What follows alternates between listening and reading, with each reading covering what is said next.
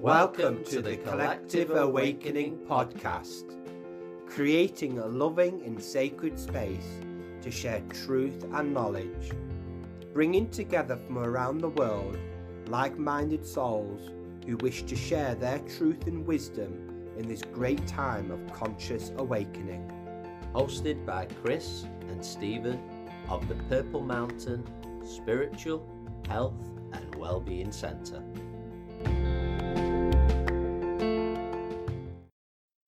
That after. Okay, friends, welcome to the Collective Awakening podcast. It's a pleasure to be with you once again. I'm Chris, along with Stephen of the Purple Mountain Spiritual and Wellbeing Centre, and it's an absolute pleasure to welcome our guest on this episode, Mark Sargent, and we will be talking all things flat Earth on this episode and more. So welcome, Mark. Thank you so much for joining us. Hey, thank you so much for having me. Again, as I told you during the pre-show, if anyone contacts me from the UK, I just immediately say yes to whatever it is. Again, Amazing. Like, I do. I've had students call me up. It's like, I heard you say on a thing you'll talk to anyone from the UK. Absolutely, I will. I love the UK. Fantastic to hear. And I'm just so excited for this subject. And like many, probably last couple of years, I think during what we'd call our first lockdown here, 2020, I watched Behind the Curve on Netflix. Those watching might watch that, and that was my first awareness of you. And actually, I found that one of the most interesting parts, like the first half of that documentary. Your story really drew me in, and I'd love you just to share that with us.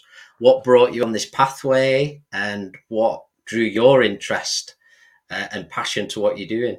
I got into this, and yeah, if you watch the Behind the Curve documentary, which is, I know everyone in our in my community, they hated it, and I knew they would, because the people that made the film did not like us. Yeah. By the time they got to the end, and they still to this day, like the director Daniel Clark, he swears, he goes, "No, Mark's a con man. He's faking it. There's no way he believes in this." It's like, dude, you spent 7 months with me. How? And not only that, I've been doing this since 2015. It's like, when am I going to reveal my master plan? You know. But I got into this back in. I looked into it in 2014. I never got married or had kids. And once you reach a certain age, you realize you have a lot of free time on your hands. If you don't get married and have kids, a lot of free time. and I was there when the internet was young, you know, back when you could finish the internet. You guys aren't old enough to remember that, but it was like, you could actually be like, is there any other pages I can go to? There was only so many pages out there. And I got into when YouTube first came out and some of the other stuff, and we won't go into all the other conspiracies, you know, for censorship reasons.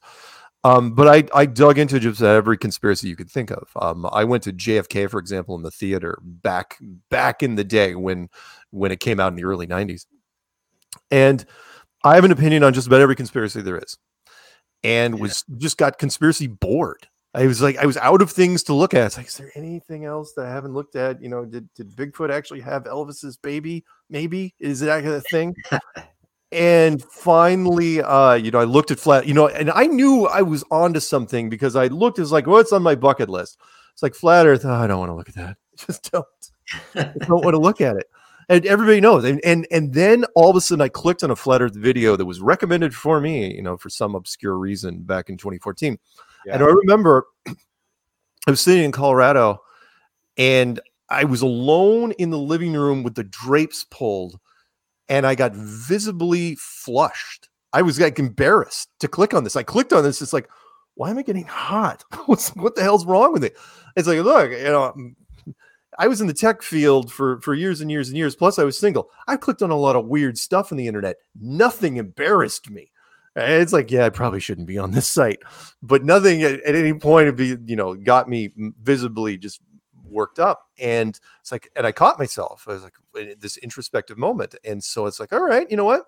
I'm going to do this. I'm going to spend a weekend on it and see if I can knock it out. And after that weekend was over, I realized I was like, I got a lot more time than I need to spend. So I spent much longer than most people. I'm stubborn. So I spent 9 months chewing on this thing. And as you know from the documentary, I mean, that I just had that weird, woke up in the middle of the night, and it was some of the clearest writing I've ever had. Where I remember getting up at like 3 a.m. and going and taking a shower, and I could hear the narrative in my head. Not in somebody else's voice. It wasn't one of those crazy things, right? It was like a demon's voice. It's like, here's what you will write. No, it was my own voice. And I was going through paragraph after paragraph and going, yeah, I can write this. Plus, I'm now I'm going to the other side of the scale, and I'm going to look at it from the flat earth side. And I sat down, I was just punching it out paragraph by paragraph, never went back. It was, again, writing, it's usually 2 steps forward, 1 step back. That was not happening. I mean, yeah, a few grammar things here and there, but I'm done, and I'm finished it, the first clue, and I'm going, well, might as well narrate it. So I grabbed a crappy gaming mic and recorded it. And I mean, it felt kind of like, you ever watch Forrest Gump? You remember that movie from back then? Remember when he was running cross country, right? It's like, well, got to the end, might as well turn around and keep going. That's how it felt. It was like this weird instinctive thing to where I made the first 7 clues in 8 days and took a little break. I mean, the process started over, the next morning, got up early. Back then, I didn't know anything about video editing. So I was like, I'll just crank, I was learning as I went, and really thought. And then I thought, okay, I'm going to put all my contact information, hoping someone will come back and shoot it down. And the weirdest thing happened. People weren't shooting it down. I had just this interesting assortment of people, from subject matter experts to media to just people out of the blue calling up. It's like, yeah, man, I want to know more about this. And then subject, pilots and air traffic controllers and people, stuff they didn't talk about in the documentary. They're going, yeah, man, it's not that crazy. Here's why. And then, of course, media, the call was like, okay, you might be crazy. Tell me, what's going on. And then the next thing you know, things started snowballing and more people got on board, and all these channels were popping up where people, people in the documentary like Globebusters and Jaron and Patricia and stuff like that. And everyone was making all this stuff. And it's like, what is happening? To where the next thing 2019, for example, I think I did conferences in 7 countries for this. And well, okay, and real quick, we were talking pre-lockdown. I was on my way. We could do no wrong. I was on my way to go back to London for a 3rd time to shoot a McDonald's commercial for Pancake Day, because it's apparently a thing over there. Pancake Day, Pancake Day, in February. Yeah, it's amazing day. Well, you're a fan. I had no idea. And they said, well, it's round, it's flat, it'd be perfect, and it's like, it was going to happen. And I'm going, yeah, this is going to be so cool. And then all of a sudden, borders closed.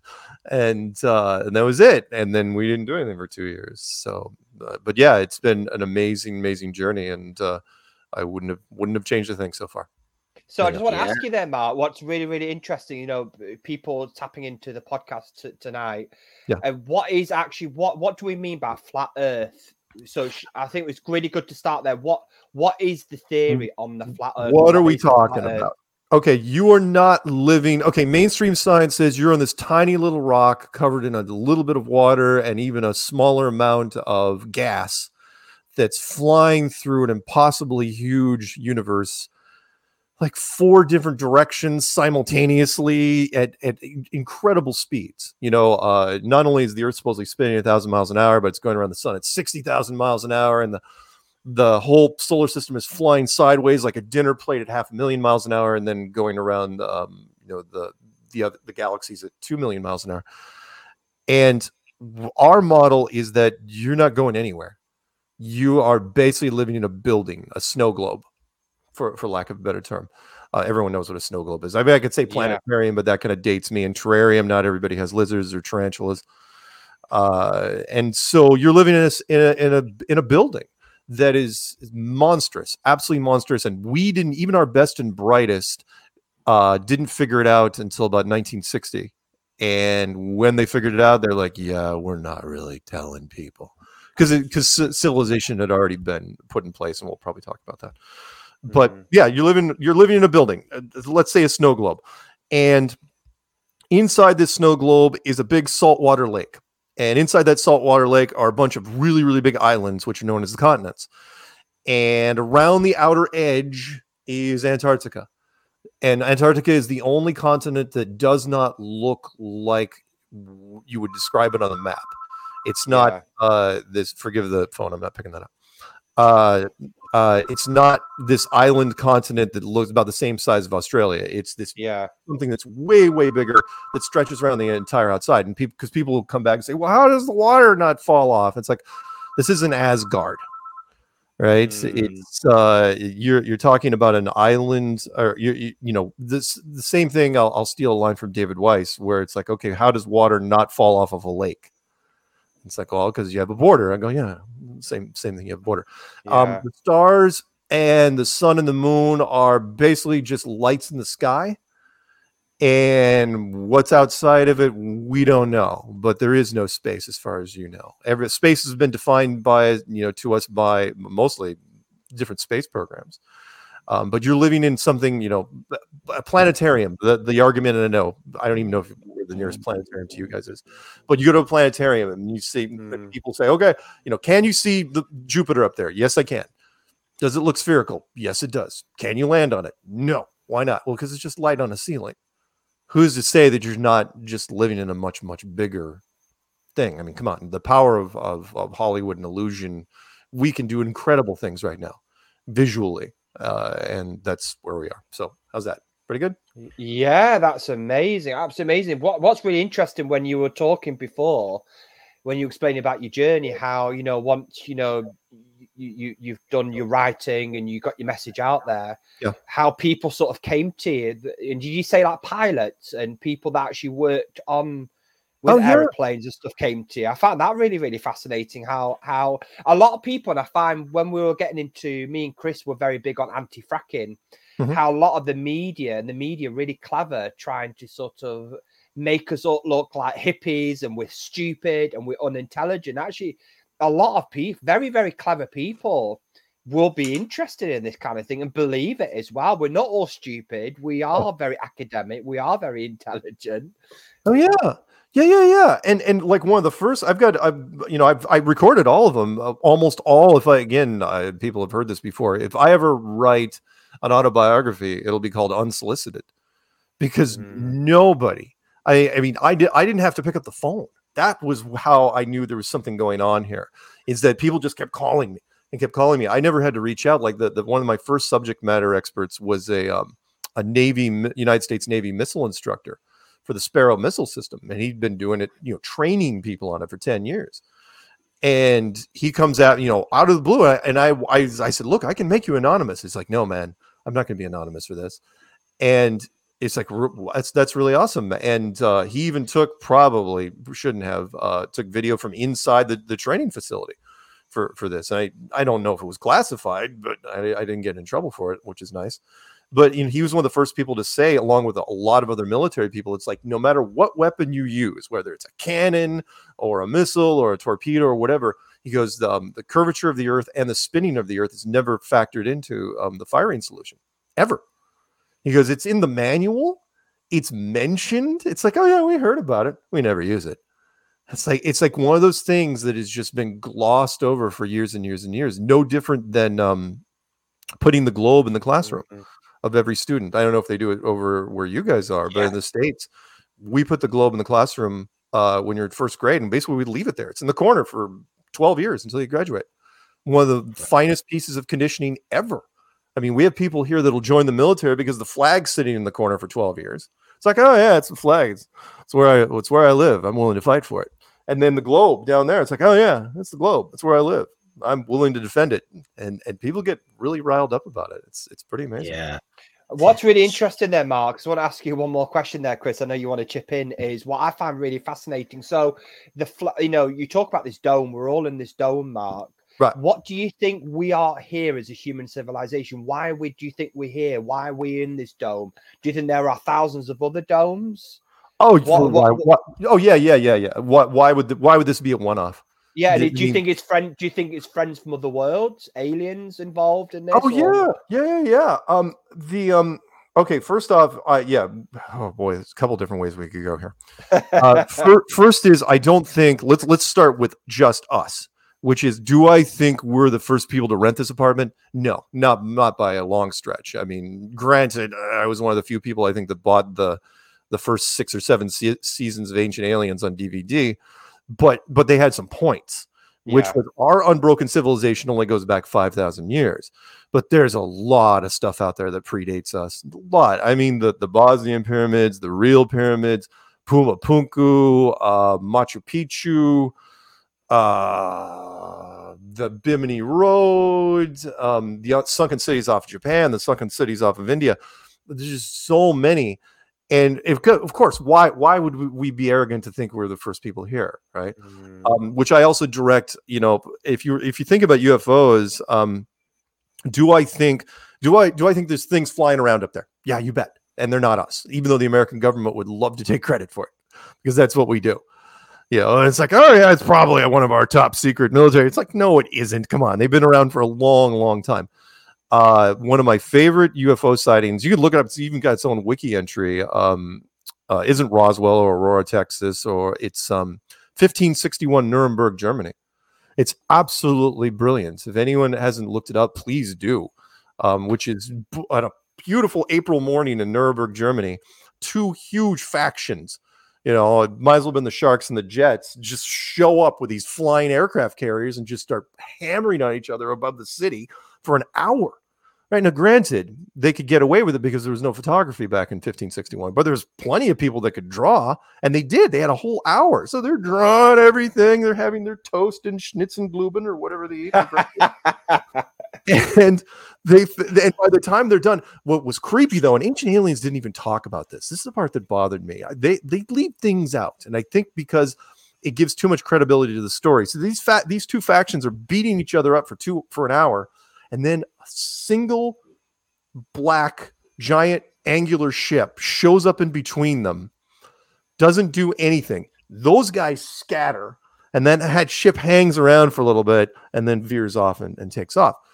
Now, the reason why I think Ancient Aliens left that out is because it raises too many questions of a hierarchy. It's like, okay, first off, who were the 2? Why were they battling over a major city? I think they figured out there was a dead spot that they could fight over, and no one was going to see him for a while.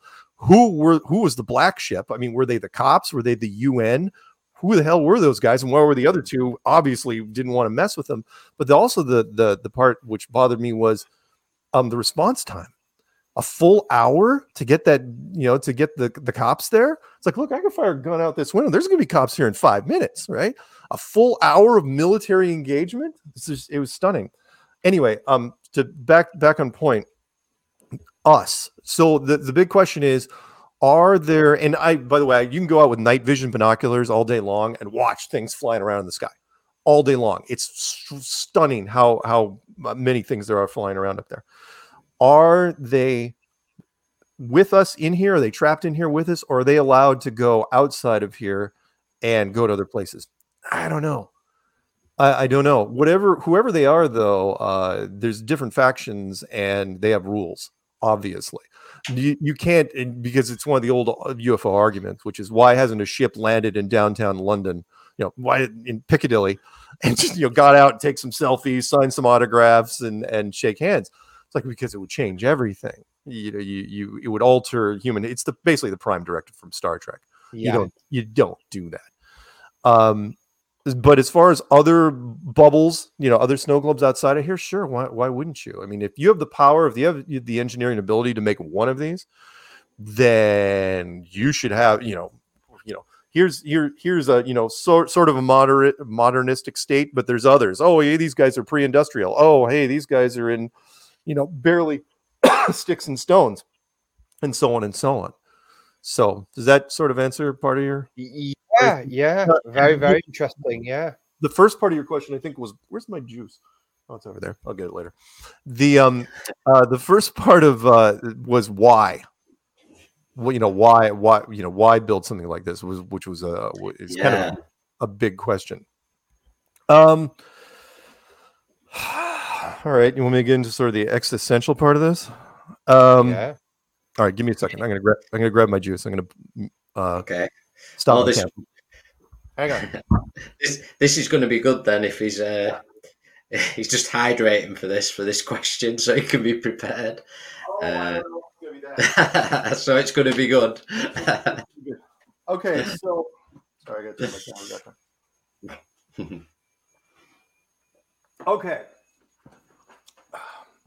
The reason was, by the way, I turned off my camera because I'm wearing shorts right now. I'm doing the old newscaster thing. Where I thought that was just me.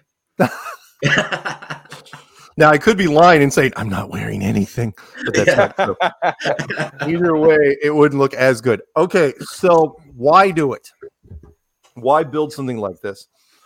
I'm a big believer in dualism, which is you can't fully appreciate one thing without the opposite. So, which is why trust fund kids get so screwed up. Kids are spoiled rotten, the royals, right?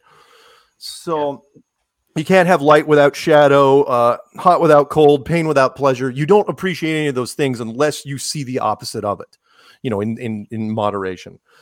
So I try to explain to people, I use, and this has been covered in different, this is an absolutely new concept. It's been covered in different science fiction stories. Even a Twilight Zone episode touched on this briefly, which was, let's say you had a genie's lamp. In fact, there's a new movie coming out touching along those lines. I'm really anxious to see it with Tilda Swinton and Idris Elba. Is that his name? Yeah, Idris Elba, Yeah. Apparently he's the genie. So genie shows up and he gives you 3 wishes, but you're clever. You remember what to do if you ever get 3 wishes, right? Ask for more wishes. Right? You could ask for 1 million wishes, I suppose. No one ever makes it to 1 million, and I'll tell you why. I believe the universe sort of runs off of novelty in certain ways to power it. I mean, Einstein said a long time ago, he said, imagination is more important than knowledge. That always puzzled me coming from a physicist, right? And he's like, why would imagination be more important than knowledge? You'll see why in a second.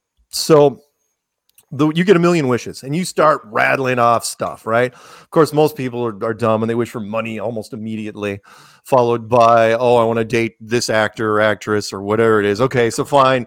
If you're smart, you go for immortality, perfect health. You get to change your looks and make you look however you want. You date everyone you want to be. You become a rock star. You become a prince. You become a pirate. Whatever it is, and you start running down the list, right? Burning through the wishes. Problem is, eventually, you're going to run out of ideas because, if you ask for immortality or whatever, if time and space isn't an issue, kind of like why they don't put clocks in casinos, things start getting weird because you're compressing time to where time is meaningless.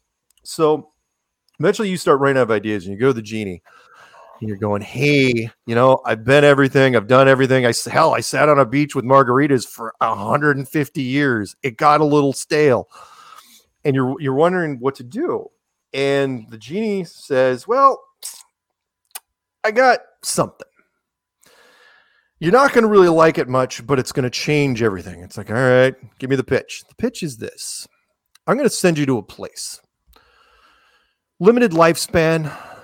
Unlimited ways to die, mostly suffering. In fact, the world is 99.9% conflict. Doesn't matter how beautiful you are, how powerful, how talented, there's always something to complain about. Always.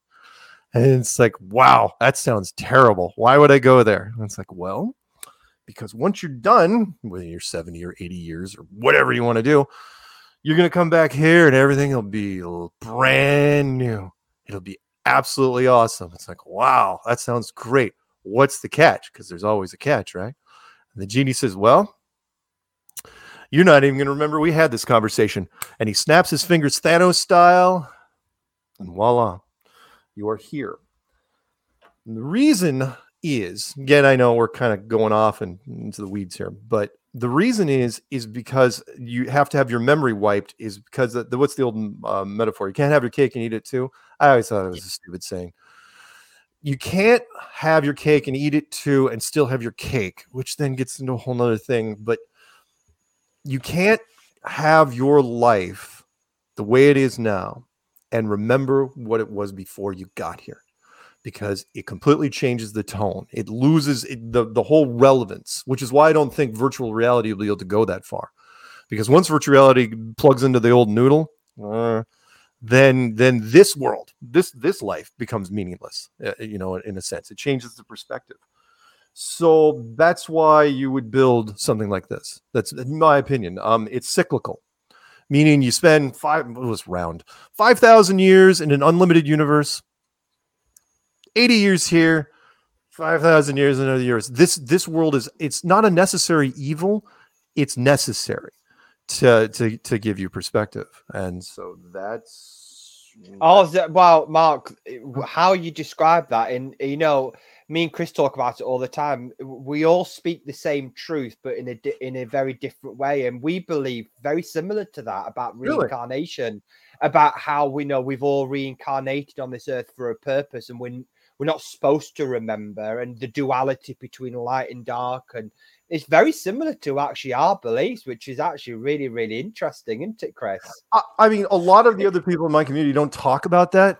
Because the question does come up. It's like, why build something like this? Why do it? And I'm not shy. I'll answer it. And it's like, yeah. Well, I mean, and the reason I will volunteer to answer it is because the only way I got to the whole flat Earth concept was I had to answer for myself everything that I thought people would ask me. And so I, not only that, but I'm a big believer of empathy. Put yourself in the other person's shoes, which is how I qualified conspiracies. So that's a whole nother thing, which is, and again, I won't name the conspiracies necessarily, unless you want me to, which is, I'm one of the few people that will say, okay, let's say I was a part of the Illuminati, right? Let's say I was part of some dark, sinister, government group that sits in a big oblong table with 40 watts of light, and apparently everybody smokes. I don't know why that's portrayed as that. that apparently that's the formula. But when I do, I say, don't look at conspiracies the way, as it's all evil and horrible because there's people with black hats twirling handlebar mustaches and thinking about world domination. Most of the time, from what I can tell, to steal a line from Hot Fuzz, which is it was done for the greater good. Right. Yeah. That's generally what it is. The people don't understand that the greater good is usually done at high levels because the lower levels can't ever agree on anything. Nobody wants to be. It's like, well, we're going to have to sacrifice 4 or 5 pawns on this board to win this game. No one wants to be those pawns. No one ever volunteers to be those pawns. And so that's how I qualify most conspiracies. If I couldn't improve, it's like, okay, if I was the Illuminati, why would I do this conspiracy?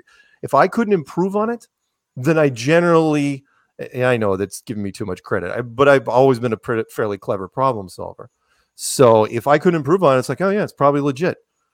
And I can tell you why. I mean, people don't like to hear it. Most of they don't like to hear it. It's like, yeah, it's just matter of fact reason. That's why it's happening. So do you think, Mark? Do you think, Mark? Then the sort of getting my head around the whole flat Earth, which I can accept. Yeah. So it's not these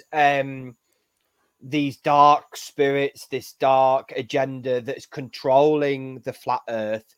There is a higher power. It's part of our experience, human experience, part of our consciousness. Is that what you're saying? Or, yes. Right. Okay. Keep it a secret. Well, but why keep it a secret? Well, if you don't, there's certain rules of power, and one is that people at certain levels of power do not take chances. Actually, organized crime does the same thing. There's a great line from, was it Goodfellas? I know I'm using a lot of movie quotes. Pop culture references is one of my things. Which is, I think Robert De Niro said it. Oh no, it was in Heat. It was in Heat, where he said, if there's ever a doubt, there is no doubt. Meaning you take measures to ensure that you don't have any doubt in your mind, whatever that is. So let's say you don't figure this out until about 1960 because you just don't have the technology. Remember, 100 years ago, we barely had planes.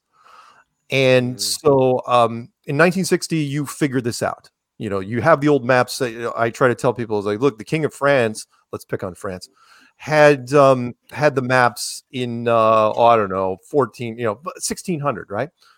If he's actually had the snow globe, someone put it down. It's like, that's where you are. What could he do about it? He had wooden ships and he had horses. That's all he could do. Until you have the tech, the planes and the tractors and the heavy diesel ships, you're not gonna be able to do anything. So if 1960, if they find out it's not what they stand to gain, it's what they stand to lose. Remember, the most powerful or the most valuable currency in the world is information. Always has been. Yes. Whatever it is, especially if you have information that other people don't have. Go into the Rothschild conspiracy, a great example of that. Which is, so if all of a sudden you figure out that the world is a snow globe, right? In 1960, what could go wrong? Imagine the Illuminati meeting, everybody's smoking. It's like, okay, what could go wrong? It's threefold. One is academic. Every university in the world, in every country, would have to retool everything. I mean, it would just be chaos in the universities. I mean, forget about astrology, astronomy, and astrophysics. That'd have to be torn down, and I don't even know how to recover. But the remaining ones, geology, biology, archaeology, geology, whatever it is, right? They would all have to be retooled. That's just academics. World markets, economics would have to, all the stock markets would have to shut down for months until you figure out what may happen. But the big one is religion, which is the five five major religious houses of this world: Buddhism, Hinduism, Judaism, Islam, and Christianity. You're giving them leverage against science simultaneously, right? Those five groups control 80% of the population. No, most definitely, yes, definitely that. And you're telling them, oh yeah, we know that science has been beating you over the head with textbooks for 5 centuries at least, but you probably should show some restraint, right? No, these are the same groups that, they have no problem with words like burning, and so they'd come straight at science and they'd say, okay, so you were wrong about something really, really important. What else are you wrong about? I don't know.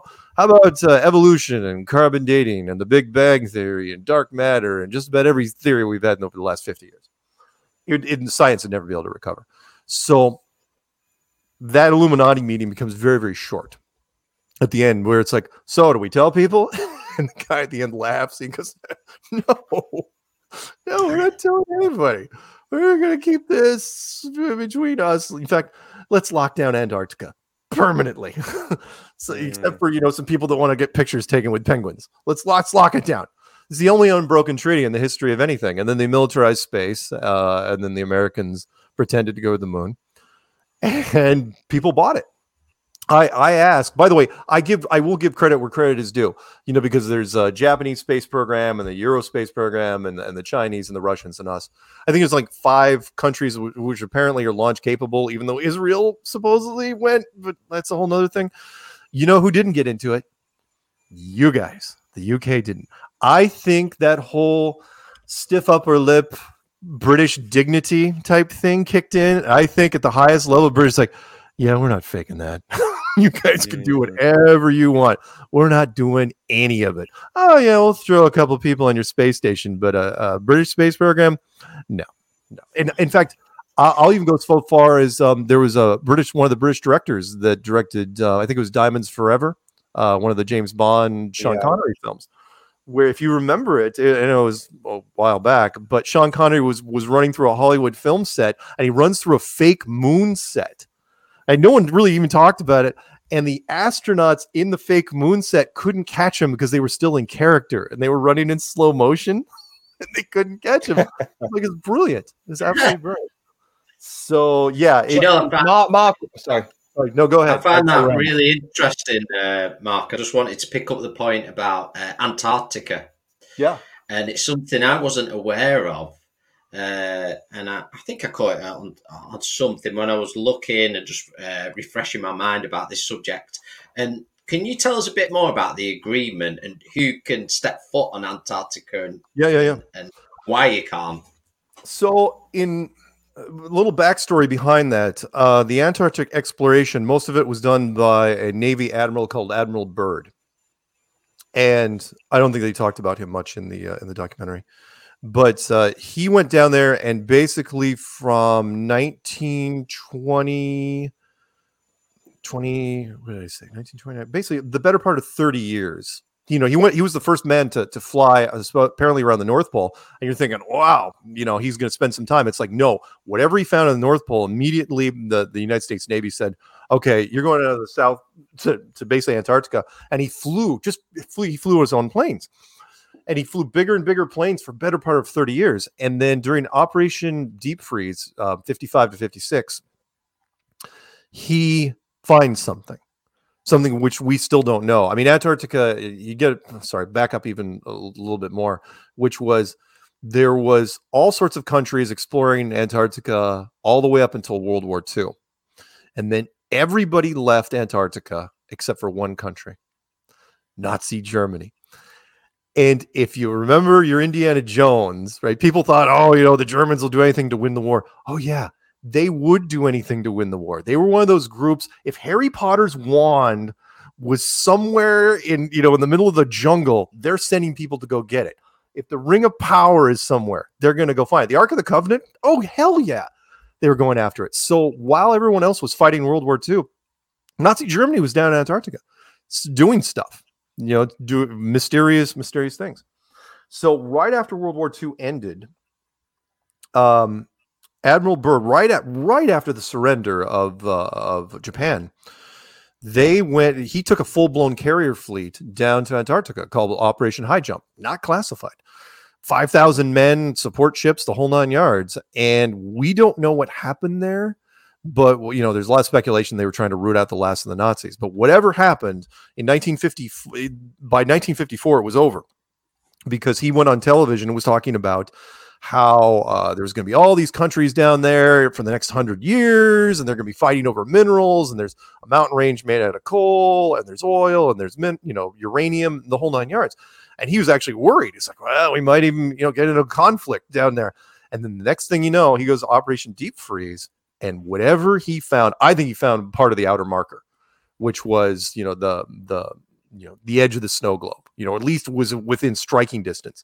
At that point, he comes back and he was going to go on another media tour, and he died of a heart attack back at his home in Massachusetts. Maybe suspicious, maybe not. If you look at the guy, he looked like a picture of health. I mean, career military man. Nothing seemed to be wrong with him. And then in 1959, almost immediately after that, they started working on what's known as the Antarctic Treaty. And you can find it. There's PDFs, easy to find online. And is the only unbroken treaty in the history of treaties, which says that no corporation from anywhere can set up shop in Antarctica forever. And to your fracking thing, I joke about with people. I go, look, in the United States, we can start fracking in your neighbor's backyard in a week. It does not take long to do, because all you have to do is, start throwing briefcases of money at people, and they absolutely will do it. And yet those same companies, huge amounts of liquid assets, cannot touch Antarctica. In fact, I've used British Petroleum as an example many a time. It's like, not only are they not allowed to go down there, they're not allowed. Here's the red flag for me. This is what really got me into the whole, really pushed me in deep into the rabbit hole, which was, you're not allowed to talk about it. So if you're British Petroleum, you could run full page ads in the London whatever newspaper, and every month saying how great it would be to have us set out, it would be jobs and, economic security and all this stuff. You're not even allowed to do that. Since when has that ever happened? And it's like, oh yeah, I know exactly how that played out. Some government official goes to the head of British Petroleum and they say, so you're not going down there, and it's under national security blanket. I can't tell you why. And when you finally retire, whoever comes in, give him my business card, because I'm going to tell him the same thing. And that's it. That is all that she wrote. And to this day, I think at any given point, there's less than 5,000 people in Antarctica. Nobody owns it. Nobody owns Antarctica, which is staggering. Everybody owns every inch of real estate outside of Antarctica. But this massive continent, nobody owns anything.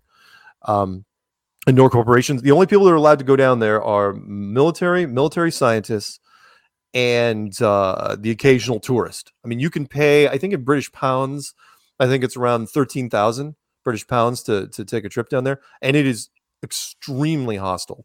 In fact, the whole continent screams to go away. Most people don't know that most of the continent sits above 14,000 feet. This whole, imagine something the size of Australia, but almost nothing's at sea level. Altitude sickness kicks in at 7,000 feet.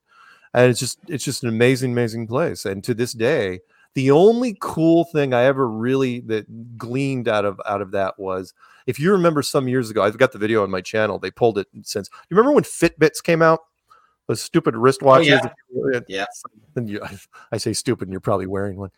The Fitbits came out, and people didn't understand that some people did. It's like, oh yeah, they can track where you jog or you cycle or wherever. So it's like, oh look here, I rode around London, and here's my path, right? Has a little built-in GPS system on it. People didn't get that because it was a new technology. We miss things. We, especially in America, we develop stuff and we don't realize the implications. Basically, military guys were wearing these, right?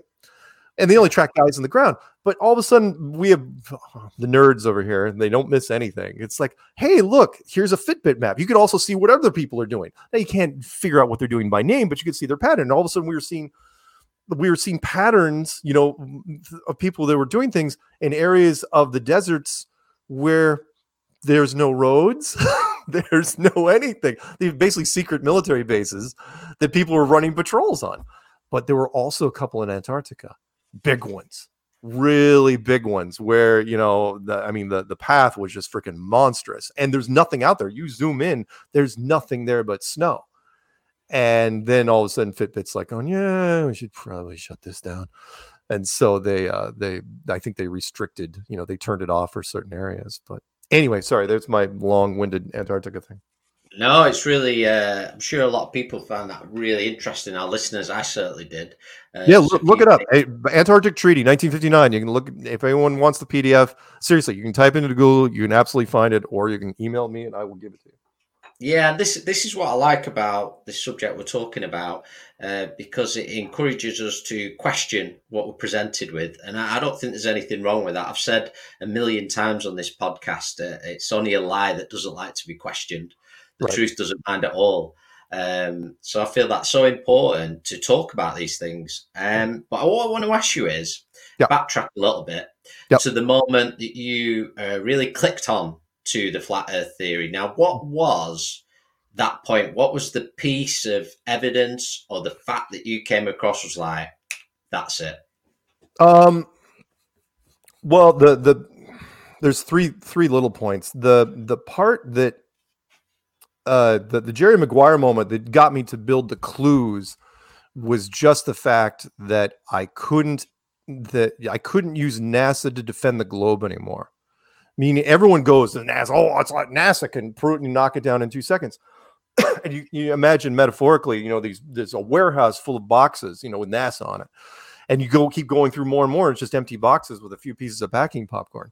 That was the moment for me where I was running into, I couldn't, no matter what I did to try to defend the globe, because I was a huge globe fan. I used to collect antique globes from eBay. I'm not kidding you.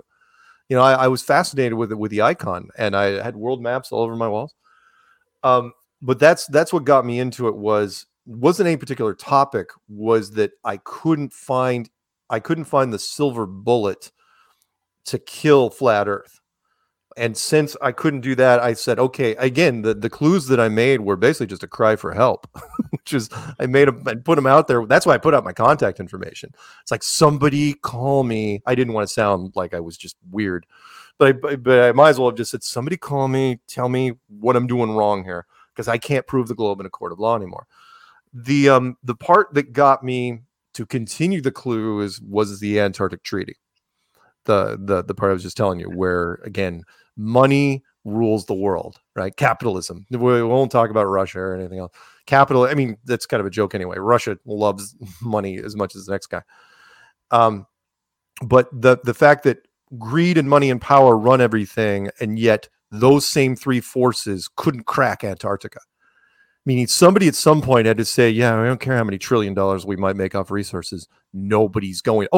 Sorry, let me throw this in here real quick, which is the big reason why you lock down Antarctica is because of the money.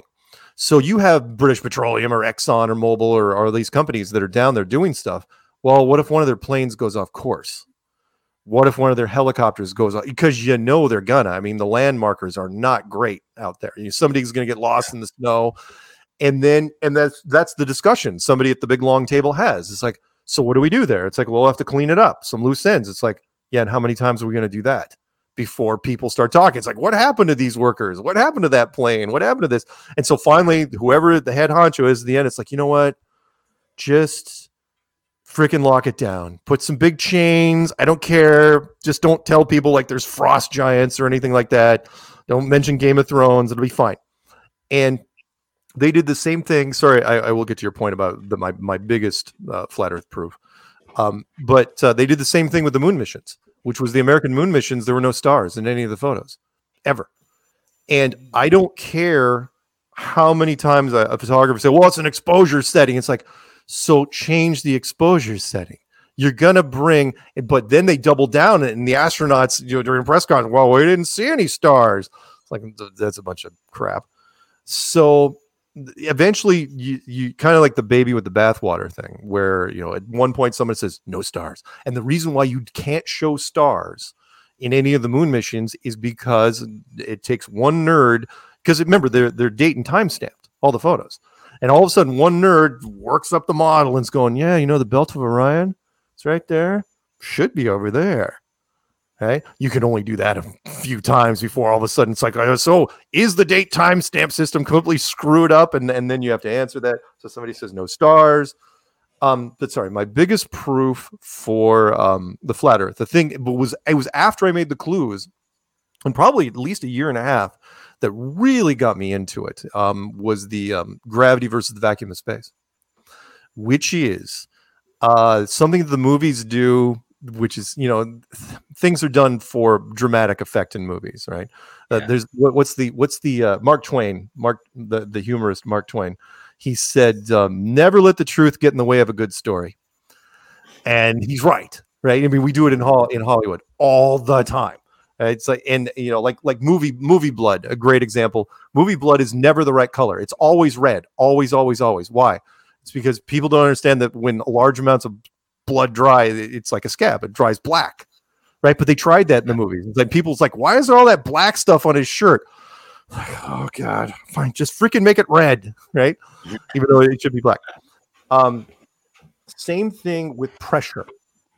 So gravity versus the vacuum of space. So it's not like, so in every time you see like a space movie, if they're in a vacuum, space, if there's a hole in the hull or whatever it is, you always hear this, and people are like, get the duct tape. We only have 2 minutes of air left, right? And any submarine guy at any deep water scenario, pressure person will tell you, it's like, no, it's not like that.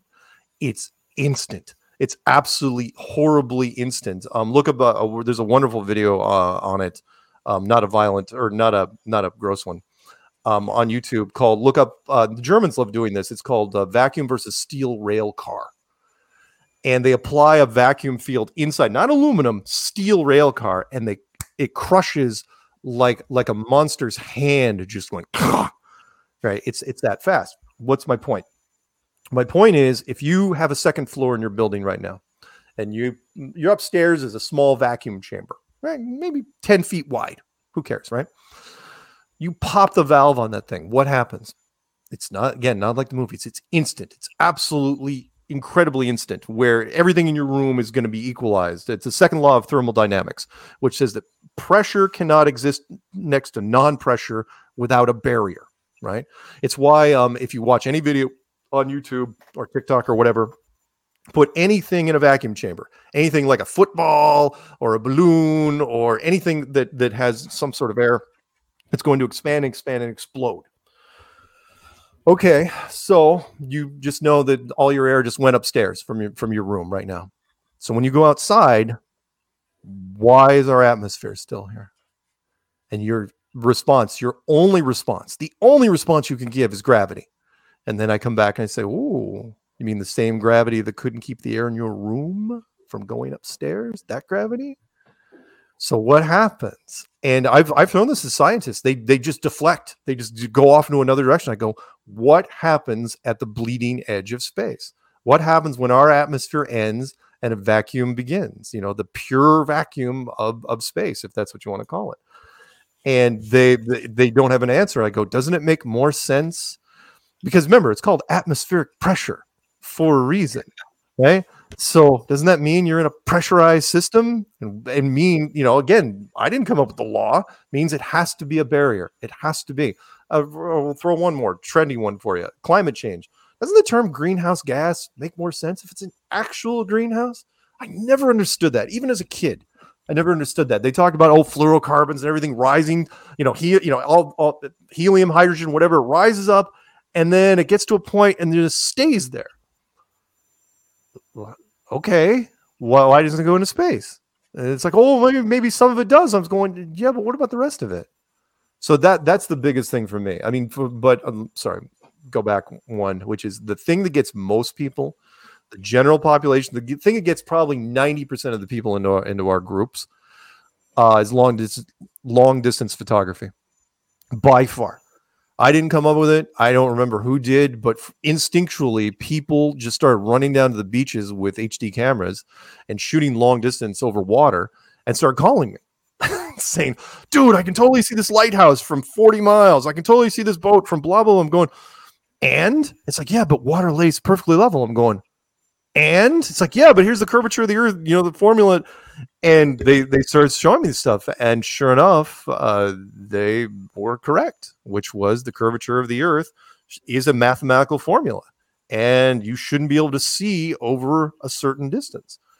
And they could. And since lots of people live near water, I mean, most of the population lives near some body of water. In the States, we have a little more stuff. But yeah, you shoot long distance over water and you can see stuff. So there you go. Wow. So what I wanted to ask you about as well, Mark, was the observation of flight patterns as well. Oh yeah. In fact, I got to give credit. It was a British guy that tipped me off to that back in 2015. He goes, look, it's kind of like one of those mystery men. It's like, look at the long haul flights. I can't say anymore. Click. Right? It's like, okay, long haul flights. So what he was talking about is the long flights that go from South America to Australia or United States to New Zealand or something like that. When these flights, when you look at them on a globe, they take these weird high arcing angles, and especially in the Southern Hemisphere. Notably, let's focus on those.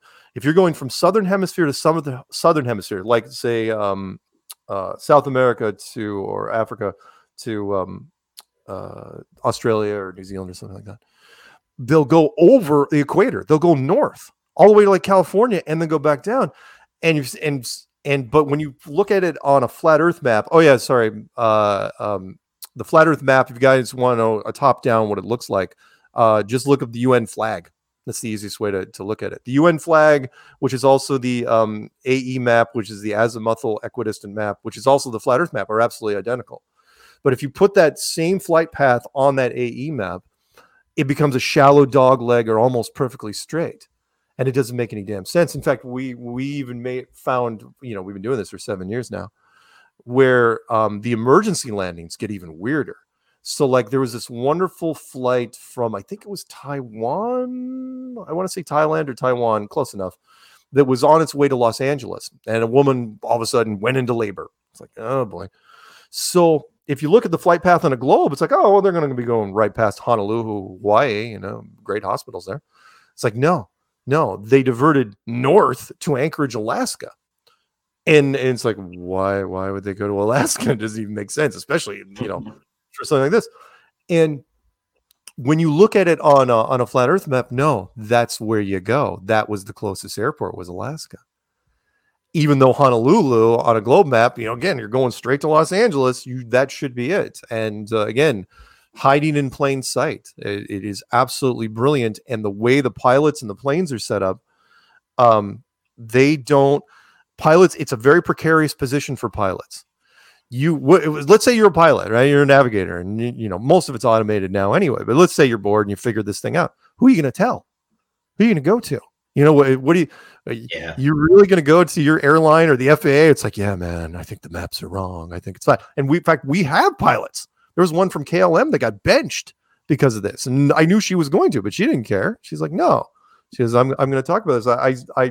I talked about it in a video. I said, you would be better served if you just said you were followed by a UFO for a couple hours, because they will bench you for that. And yet you're going to come back. And I mean, she had to get a psychological evaluation for something like that. But the between that and just don't forget also that the GPS system, there's three parts to it. The GPS system, also known as the Global Positioning System, that's an American-made system. DOD, Department of Defense. That is all military. That is all us. That's why it was invented in the first place. But really all it is a fake satellite program that's still running the old LORAN system, which is our system. LORAN, LORAN, which is the old ground-based radar system that they augmented with cell towers and other things.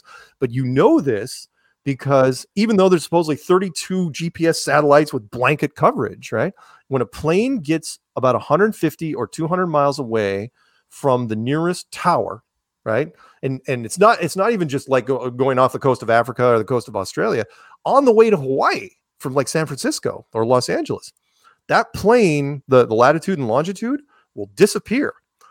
And even though the plane is on screen, the little icon's still on screen, the latitude and longitude go into estimated or approximated mode, which means kind of like what it says. We know approximately where the plane is.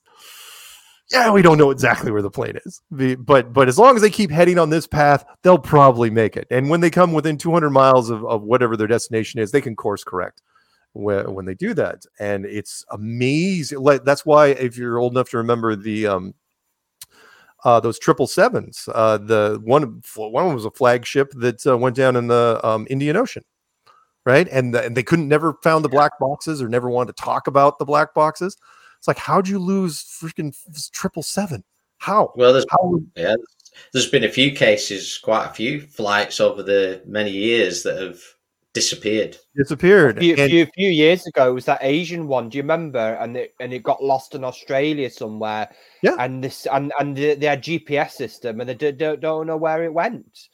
There is a lot of dodgy stuff out there that I think the governments don't sort of help themselves. But what I find fascinating, Mark, is that when you look at the maps and stuff like that, and I spoke to Chris about this, 2 points to this, you never hear about Africa in any news or media. And the other thing is, you never know about the Pacific, the Pacific Ocean, and there's apparently thousands of islands and the other side of the world, and you hear nothing like that in the maps, or anything like that, which I find incredibly strange. The Pacific Ocean, a lot of people don't realize, is monstrous. It is absolutely, the North Pacific, the South Pacific. In fact, even on the globe model, forget about the flat Earth model. Even on the globe model, you can turn the globe a certain way, and it's nothing but ocean that you see. It's that big. I remember I had a world map on my wall, and I cut out, just to fit it on the wall. I remember I was cutting out. I was like, well, I hope I don't have to cut out continents, right? And I didn't. I just cut out huge swaths of the Pacific Ocean. There's some people that say that there could be an entire massive continent that's hidden out there, or a series of other smaller continents, the size of New Zealand or maybe Australia, that no one's run into because they're just kept a secret. Now, is that possible? Sure. I mean, look at some of the later explorers like Amelia Earhart, right? Who went down, her plane eventually crashed, ran out of fuel. That made sense to me because if the maps are wrong, if the globe maps she was using are wrong, then she would have eventually got to this point where it's like, oh yeah, I can make it to this island. It's X number of miles away. And it actually was further. And she's, that couldn't have been fun for her. She's like, where the hell is the island? and she had to ditch, and who knows where that ended up. You know the Bermuda Triangle. So, what's your thoughts on that then? How does that fit into the flat Earth, the Bermuda Triangle? Is that sort of an older civilization that was way more tech heavy than us, that had way more power than us? I mean, not to necessarily rival the Babylonians from Genesis, who actually were building a structure to reach the ceiling. But these guys, whoever was running, and the Bermuda Triangle would have been part of the whole Bimini Road, as you know, the Atlantis, thing, or maybe even the continent of Mu, or the remnants, whatever they've got out there. Really, it inspired a lot of filmmakers, and everyone in that area knows it's just one of those things now where we just don't go there. Pilots, especially pilots, are like, yeah, we're not. If you remember, there's two quick things. One, it was the Flight 19 incident. The Navy bomber pilots. After World War II, they were just on a training run and they got lost, and that was covered in Close Encounters of the Third Kind, where they found the planes. That's not the part that got me. The part that got me, which is usually omitted from most things, was the Osprey that got lost looking for them. And that was an Osprey plane. If you know what that is, that's a flying boat. It's one of those planes that can land on water. That's the whole point. It takes off in water and it then lands on water. And it was it has like a crew of 9, right? And you got to remember, even if they ran out of gas, they can land on the water. And that disappeared without a trace. And that's when the Navy just went full tilt and sent out everything they had. And of course, none of those ships got lost. So I think it could be selective. I think there could be some remnants. My personal opinion is I think there's remnants of an older civilization down there that their argument is for the rules of this world. It's like, yeah, you know what? We're not breaking protocol. These are lone boats, lone planes. Like, yeah, we're gonna grab a couple here and there, and whatever the whatever they're using, be it some dimensional gateway, or it's extremely disorienting. So it doesn't surprise me. But yeah, I think. Go on then. Sorry. No, you're good. The other thing I was going to ask you, I just found this all really fascinating, is so if the flat Earth, hence very simple, is flat, do you think what's your thoughts on the hollow Earth theory? Then is that something that you've been pulled to as well? Oh yeah. That's how I got into flat Earth. Was Hollow Earth. I was a huge Hollow Earth fan, because it again, intriguing, and I got into that back in late 90s, early 2000s, to where I was even poking around Mount Shasta, California, with my girlfriend at the time, because it was like, there could be, entrances here and there. And the hollow, but do I think that flat Earth has any problem with Hollow Earth? No. And the reason is because of how little space we use. Meaning, most of our civilization exists, 90 something percent of our civilization lives between sea level and a couple kilometers up. I'm going to actually say kilometers for you guys, even though you don't use miles. I don't generally do that, but for you, I will, because UK. So, so if most of the population lives in this narrow band, right? The commercial airplanes cap out at about 50,000 feet. Cap out, meaning they can't really go any higher. Spy planes, maybe double that. Then you could have a cavern that's only 10, 20 miles high that could hold huge amounts of people if you wanted to. And so who's to say that maybe we aren't in one as well? So no, Hollow Earth theory, every other conspiracy you can think of dovetails very, very well into flat Earth, with the exception of the fake space program, and that there are like 1 million people living on the moon. But no, I love Hollow Earth. I think it's great.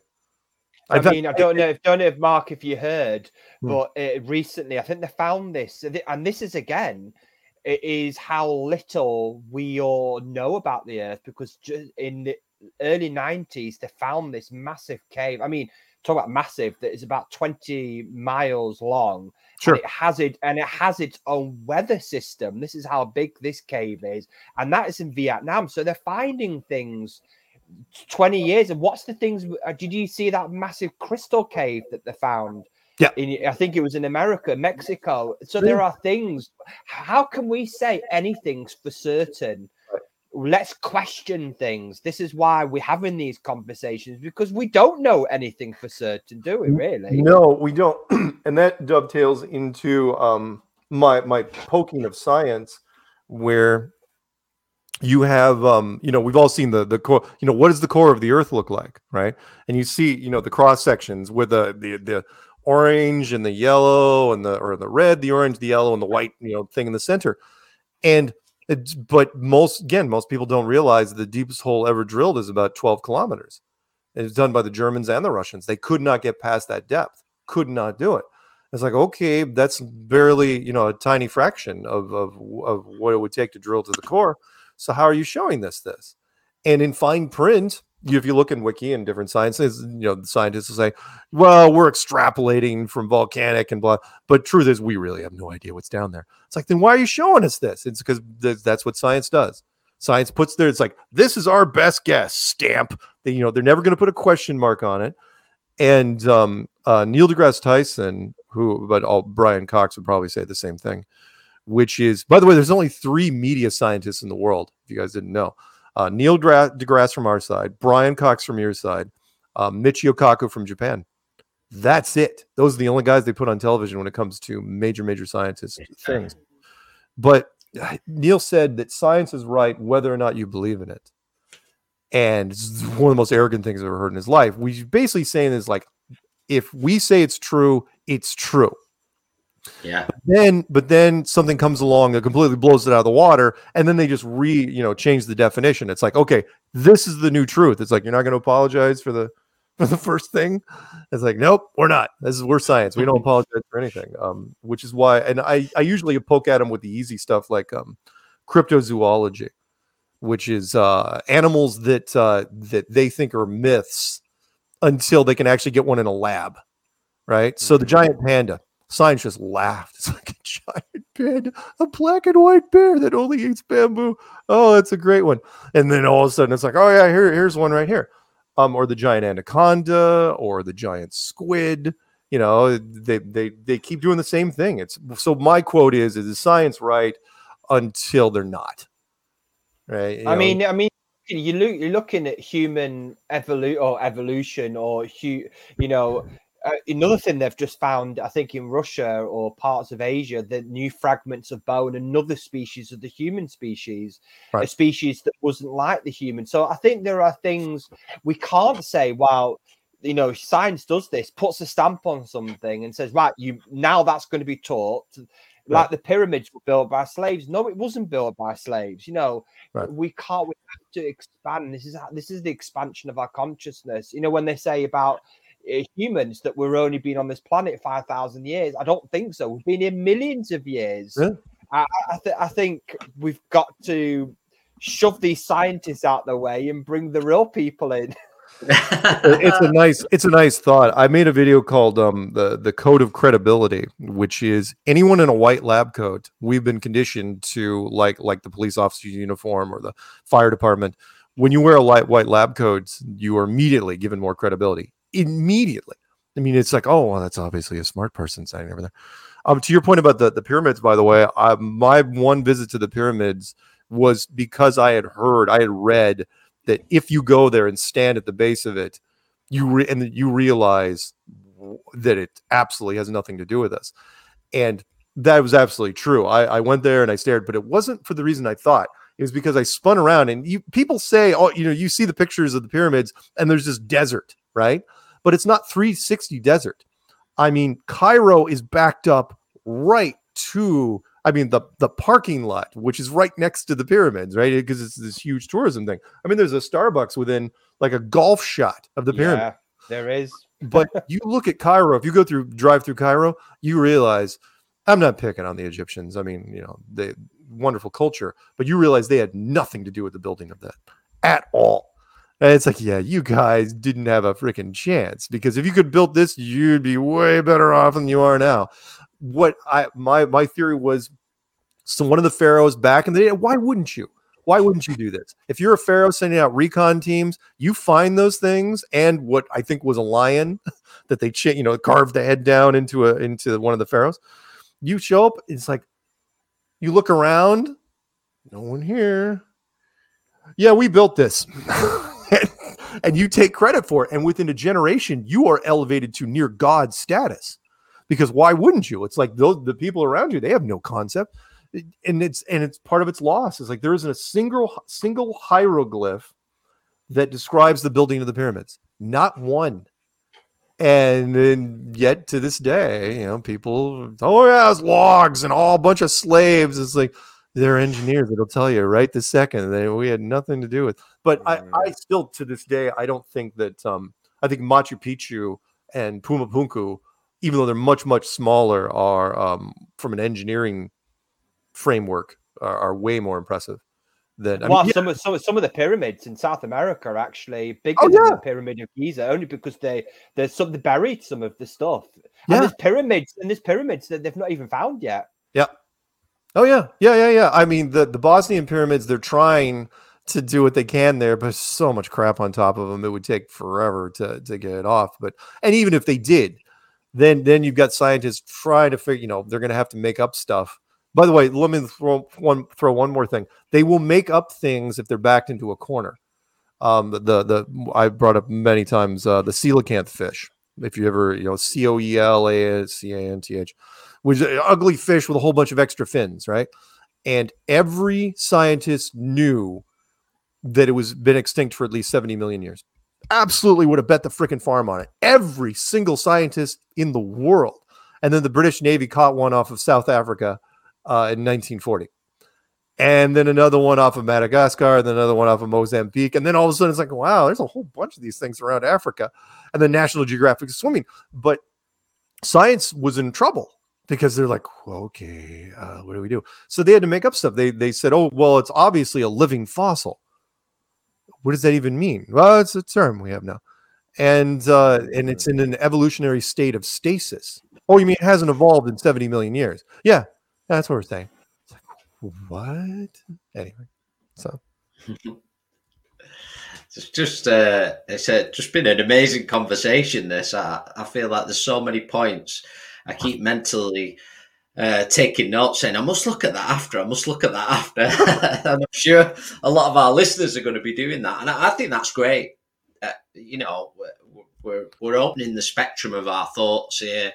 And that is certainly a big passion about what we try and do here on this podcast. Cool. And I really thank you for so many of your answers there, Mark, because I feel like you took us on a journey. There's a lot of stuff out there. There's a lot of content, but what I try to reinforce to people is that the big one is, don't believe everything at face value. There's so many. Look, it's a wonderful world, but it's a world which is based on a lot of layers of deception. People in power love, they protect their own. What I try to get to people is, everyone's got their own wheelhouse, their own comfort zone, right? Everybody believes, I've tried to work backwards on people. It's like, so nobody ever lies anywhere about anything. There are no conspiracies. It's like, well, no, I'm sure there are a few. It's like, yeah, there are. I could spend an entire day on, we all know there's lies and conspiracies in business and politics and sports and entertainment. And even journalism and science happens all the time. It's just that what people are comfortable with, that they tend to get too complacent with the media, in that the media doesn't report on conspiracies. They label them. So if it's a big lie, it's a scandal. You guys love covering scandals. But if somebody dies during that lie, then it's a tragedy. But if it's an unproven lie, then it's a conspiracy. And it's like, okay, so basically there's media sanctioned conspiracies, and then there's everything else. and again, people, it's like, look, the media is owned by companies, which are owned by bigger companies, bigger parent conglomerates, and they all have their own interests, and they're not going to hurt their own. It's what we'd call just it's a narrative, like a story that's being told to us. A little bit like you mentioned at the beginning, when we're in the classroom and we're seeing the globe, where you see the US flag or all these things conditioning, even woven within some of our stories, and you could look at it the other way. There's also truth woven in some things like Alice in Wonderland. That I've looked at a few quotes from that at the moment. That there's little clues there. I have a challenge for your listeners, which is because I'm now hyper aware of it, and I've seen it in British shows and American shows and Australian shows and a lot of English speaking shows, which is if no matter what show you are watching, if it's not directly space related like Star Wars or Close Encounters, something like that, you will inevitably find a globe in frame in just about every one of them. And you're saying, no, it's like, no. I'm hyper aware of it. It doesn't matter if it's a show from 30 years ago or a premiere, a show I just watched last week, which is, I heard rumors about this. I don't want to drag this out, but I've heard rumors that if you guys know anything about the entertainment industry, if you can become a producer just by giving money to a show. You can walk into any set there is and say, I want to donate $40,000 to your television program or movie. And they're like, all right, what do you want for it? Do you want your name in the credits? What do you want? Because that's all it takes to be a producer. And there are people that go in, it's like, I would like to help set this scene. I would like, whatever it is. And they look and it's like, all right, fine. And then you go in there and you put a globe in and, a couple other little things. And the director doesn't care because they'll take your money. And the globe, what's controversial about that? It's benign. And it's like, okay, fine. Yeah, I get every public classroom has to have a globe somewhere. But why is there a globe in that doctor's office? Why is there a globe in that billionaire's office? Why is there a globe on top of that filing cabinet of a detective in Chicago? Right? The whole room's a freaking mess. And there's a globe. What does that detective need a globe? What's it up there for? And it's not just like a passing shot. It's in frame for quite a while. And again, it's brilliant in that for $10,000, $20,000, I mean, that's cheap. You can do this. And the more popular the show, and you're taking the gamble because those sets don't change. So if the show runs for 5 seasons, that office doesn't change for 5 years. And you're like, yeah, that was a sweet investment. Other ones was like, died in the pilot. Who cares? We'll just print more money. So and that is subtle conditioning. It is absolutely wonderful. They've gotten people, but a lot of people have broken out. Our members are everywhere. I was going to ask you about that, Mark, because it's a really good sort of question to finish off the podcast. Is that it does seem, a lot of people I call waking up, or I call starting to question that narrative. We call, our podcast called Collective Awakening, because people, in our opinion, are awakening in some form. And we're not saying for 1 minute what we are saying is right, but we're creating a platform that enables people to have that expression, that opinion, because we know you put the TV on, it's just that one story, that one narrative. But more people are waking up. Why do you think that is? If I had to take a guess, twofold. One would be that they're allowing it. If you take the Illuminati side of things, they're probably allowing it to happen because they want some change to take place. But the other is that our civilization has kind of run its course, and we're in Act 3 now, and we're kind of in this state of flux. Meaning every great story has 3 acts, right? First act, you set up the characters. Second act, you give them a challenge. And third act, it resolves one way or the other. And that's kind of where we are. We're in the middle of, the pandemic aside, there's all sorts of fun things that are happening out there. And in fact, my next podcast is going to be called Clowntastic, because it's just, the stories are just so out there right now. But I think it's inevitable. I think every society wakes up. Maybe that's part of the plan. not everybody. I do believe, and it's another story for another time. The NPCs, zombies basically walking around that don't have anything inside them. But if our civilization lasted 5,000 years before it woke up, I say that's actually pretty good. Babylonians didn't last long at all. They immediately started building the bridge. It's like, yeah, let's do this, and then that it didn't go well. But I think it's just part of the cycle. Us waking up. That's what I'm hoping anyway. Yeah. So that was really interesting there, Mark, because perhaps maybe Chris as well, maybe you want to chip in here, is that maybe, if everything's happening for a reason and people are starting to question, I call stepping stones, humanity and part of the awakening as part of shedding the old, we have to start questioning things. And then maybe the idea for the powers to be is stepping stone to this new reality, that maybe we will step out of this globe and step into a higher purpose. That's what I'm sort of leaning towards. A new earth. I'm totally there with you. I'm a big believer in that this world feels like a school in a lot of aspects. It can only be one of three things: a prison planet, which doesn't make any sense because it's a very nice prison planet. Entertainment, but if that was the case, there's a lot of people that aren't that entertained. And school, where you're here, it's somewhat entertaining, and kind of you're locked in, but you're learning stuff along the way. But eventually, the class has to graduate, and another one has to come in.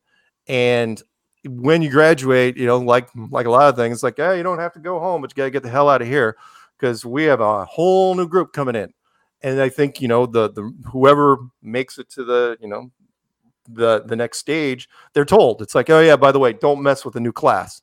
Don't mess with them. You can, you can hang out with the Bermuda Triangle guys if you really want to, but for the most part, leave it alone. Oh, well, I just want to thank you, Mark, for joining us and just everything you've shared. It's been absolutely fascinating, and all I want to say to our listeners is, you decide. We've shared this information, and Mark's been so kind to join us and give his time to share this. So look into it for yourself, see what sits right for you. That's what it's all about.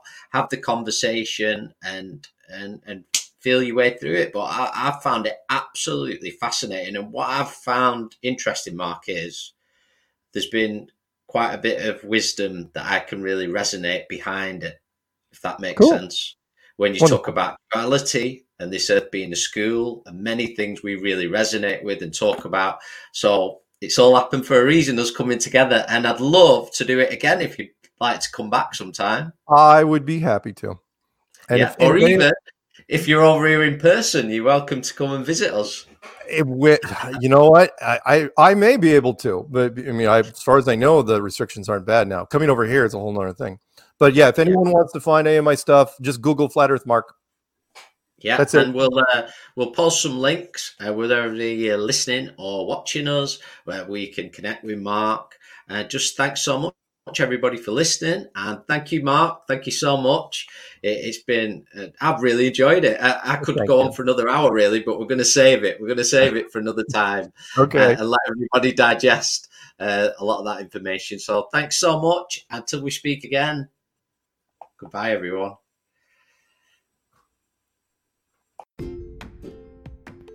Thank you for watching the Collective Awakening podcast. For more information on the Purple Mountain Spiritual and Wellbeing Centre, you can visit our website at thepurplemountain.co.uk, and don't forget to click and subscribe.